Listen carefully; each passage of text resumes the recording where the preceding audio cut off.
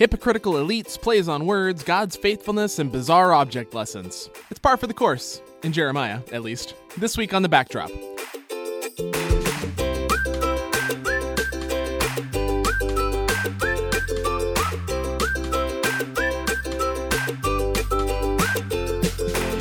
Hey everybody, Curtis here, and yes, we are covering some well-worn ground here on The Backdrop this week, but in usual Jeremiah fashion, coming at it from a slightly different angle. This week we will be looking at 4 chapters 33 to 36, each with its own themes and stories.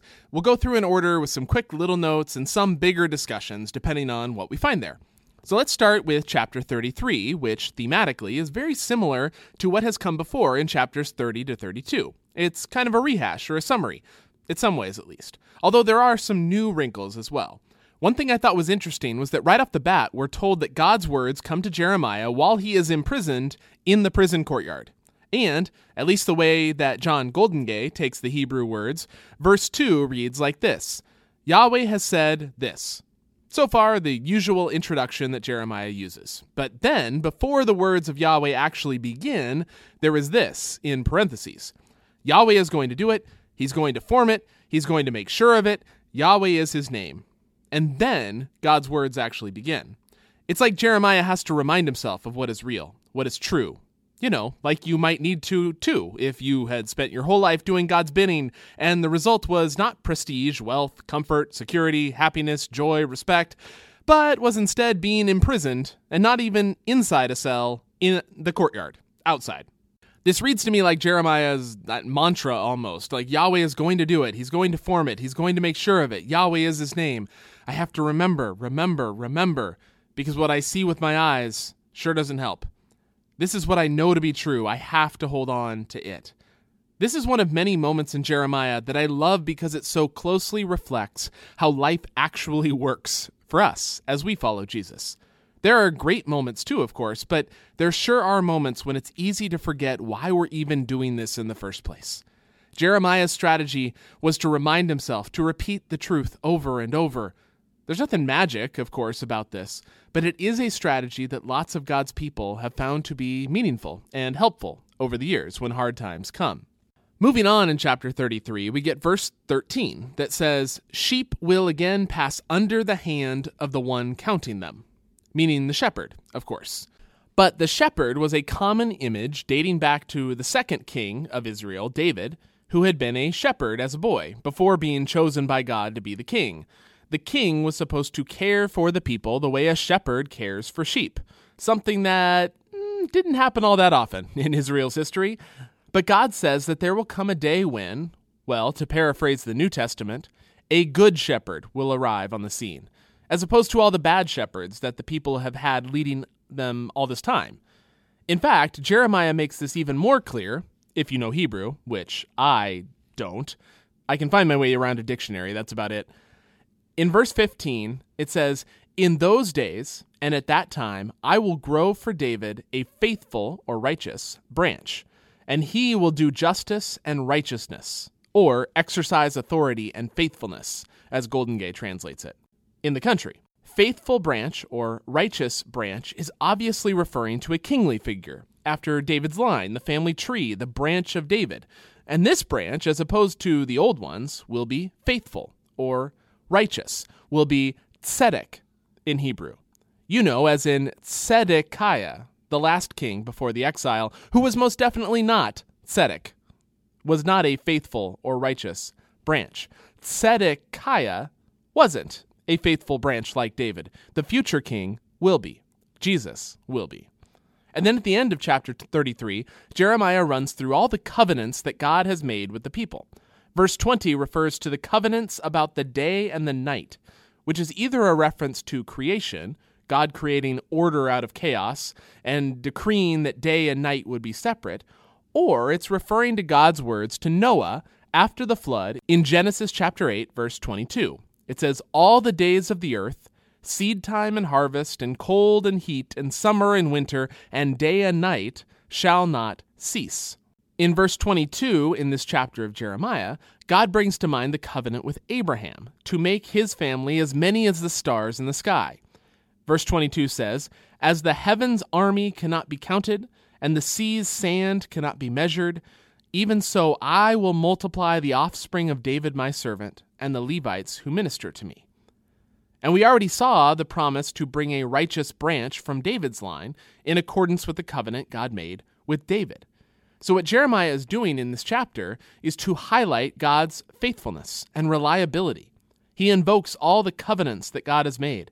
He repeats like a mantra the reality that God will do it. God will keep God's promises. God will bring a faithful branch to shepherd Israel well.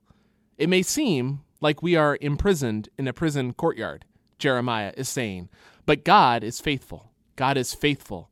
God is faithful even so. On to chapter 34, which is taken up largely by the story of the rich people of Israel freeing their slaves, like they were supposed to every 7 years, but apparently hadn't ever gotten around to actually doing, and then promptly re-enslaving them again in violation of the covenant that they had just made. So this chapter is placed after chapter 33 for the purpose of contrasting the faithfulness of God to the covenants that God makes with the fickleness of the people with the covenants they make. This story happens during the final siege of Jerusalem by the armies of Babylon, a siege that we know lasted somewhere around 18 months.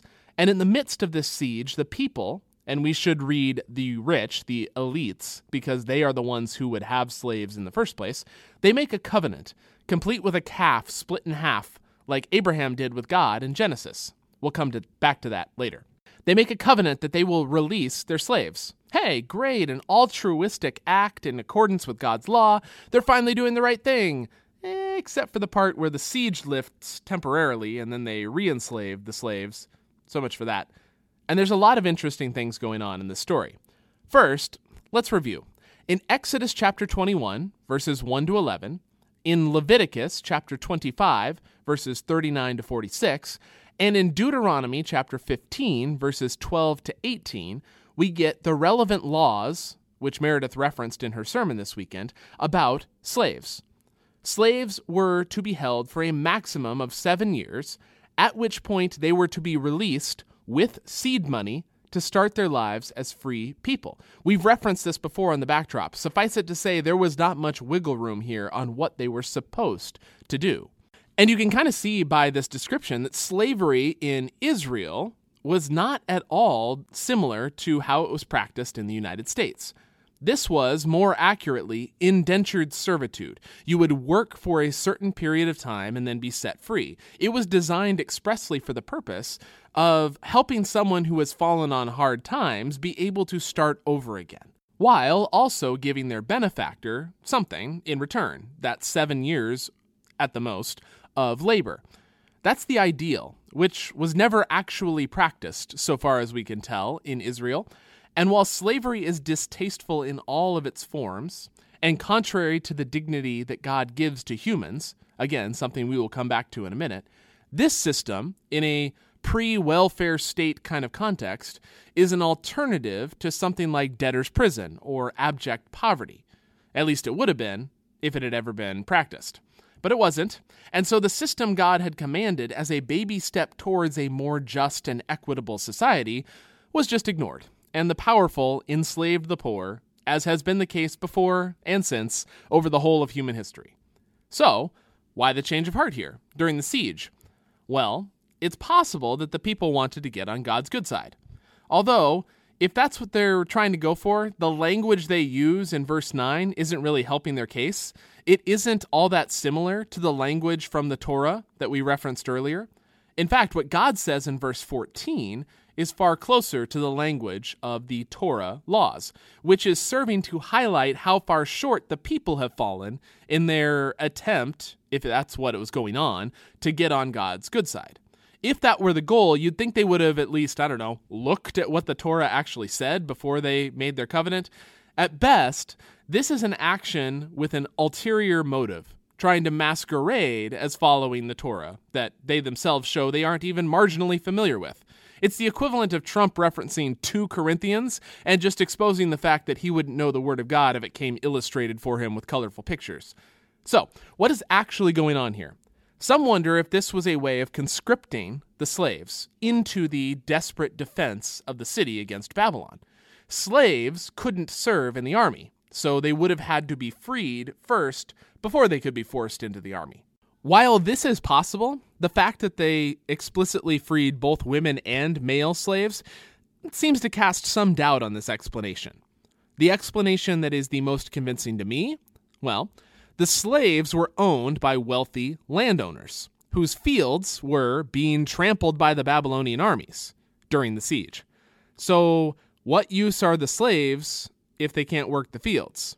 And then all you have are extra mouths to feed when the siege of the city is making it hard to get enough food for even your own family. So you free the slaves so that you aren't responsible for them anymore. Except wait, the Babylonian armies are leaving. There's work to be done. Where are those slaves that I freed? I need them back again. See, the Babylonians got word that the armies of Egypt were moving north, and there was a period of time within that 18-month siege of Jerusalem where they temporarily withdrew from the city walls so that they wouldn't be caught unaware by the Egyptians. Now, they soon returned to surrounding the city again. I wonder if the altruistic hearts of the Jerusalem elites returned as well, and then they re-freed the slaves that they had re-enslaved again. Two last points I wanted to make here. One is that the covenant that the people made to free the slaves was accompanied, as I said, with a calf cut in half. What's going on with that? The idea is that an animal, and again, you see this same thing going on in the story of Abraham making a covenant with God in Genesis, but an animal is split in half, and then the two parties making the covenant walk between the halves of the animal. Symbolically, the idea is what scholars, and only scholars, call a self-maledictory oath. We normal folk might say that the parties to the covenant are symbolically saying, may I become like this animal if I break this oath. I will never break this covenant because I would rather die and be split in two than go back on my word. And so in this passage, God says, okay, so you made this covenant. You said, may I be split in two like this calf if I break this oath, and then you broke the oath. So, sure, the Babylonians can split you in two, since that's what you want. It's another example of Jeremiah drawing a direct link between the sin of the people and the consequences that come.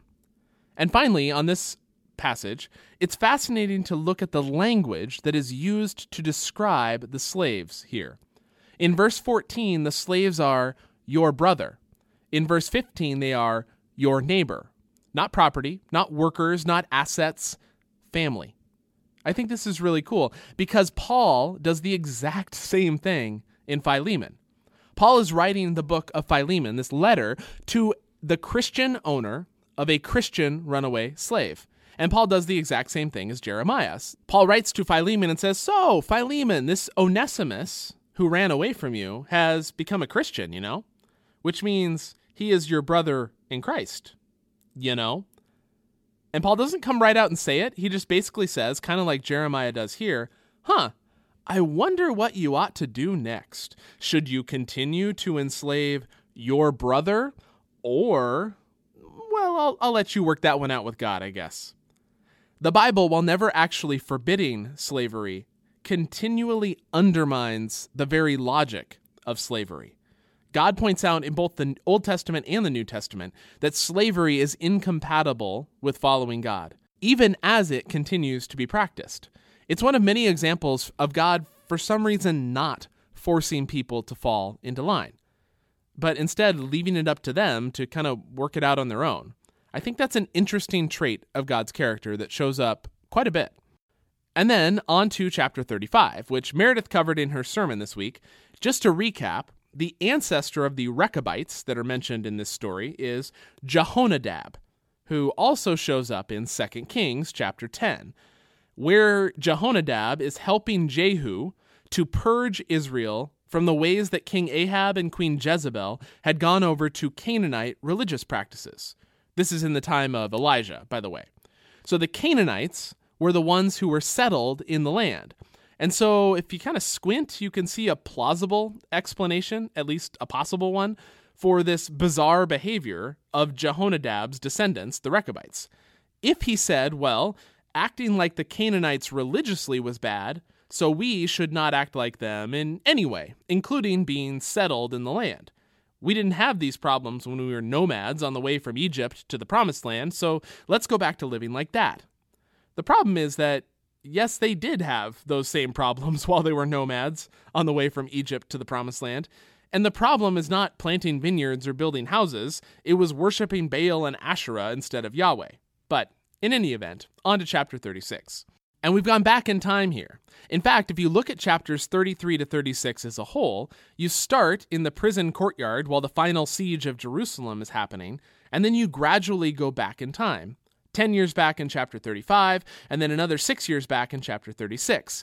It's as if chapter 33 gives us the end of the story, and chapter 34 as well, and then the story is rewinding to explain why that end result happened in the first place. And this chapter gives us a doozy of a reason. Jeremiah has his scribe Baruch write down all the words that he has spoken over the years onto a scroll. And then he tells Baruch to go to the temple, because Jeremiah, for obvious reasons, has been banned from entering the temple. So Baruch goes instead to read these words. Some of the powerful and influential hear the words of Jeremiah, including one member of the family we keep on meeting on the backdrop. This one is Micaiah, son of Gemariah, son of Shaphan, who we've seen before helping Jeremiah. And these influential people who hear the words of Baruch are worried. And so they arrange for it that the king will hear these words of judgment as well before it's too late.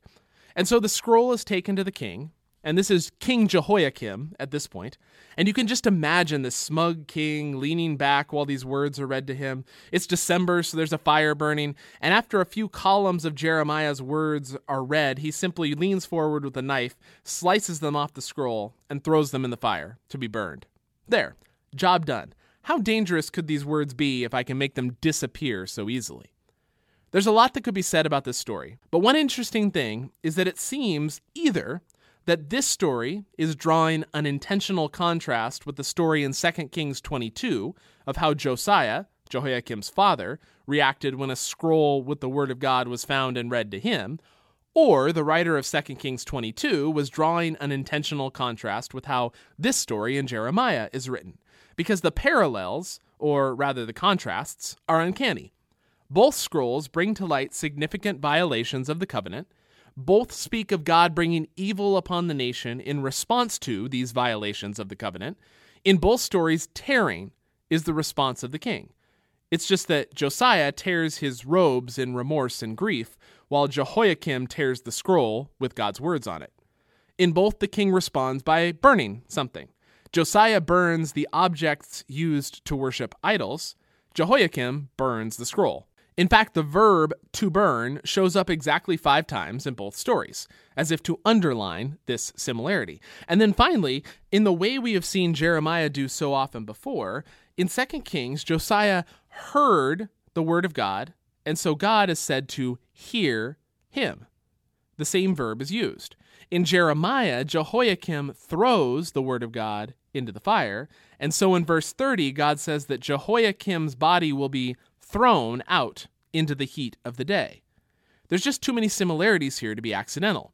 It's 2 kings, a father and a son, who are both confronted with the word of God, challenging their authority and practice. One hears and repents, one rejects. The power of the king might seem supreme in the moment, but what we see in this chapter, and in the contrast with 2 Kings, is that the word of God has a power that cannot be overcome by even the power of the king. King Jehoiakim throws the scroll in the fire, but God gets the last word. Not only because the judgment God says is coming does in fact come to pass, but because after the scroll burning, Baruch comes back to Jeremiah, who dictates a new scroll. This time, as verse 32, the final verse of this story tells it, with even more words like them added to it. And we will stop there for today. Thanks for listening to The Backdrop. We will be back next week with chapters 37 to 39 in Jeremiah. Join us on Zoom for church this Sunday, 9 a.m. Pacific time. Until then, we hope, especially all you Californians, stay cool. Bye.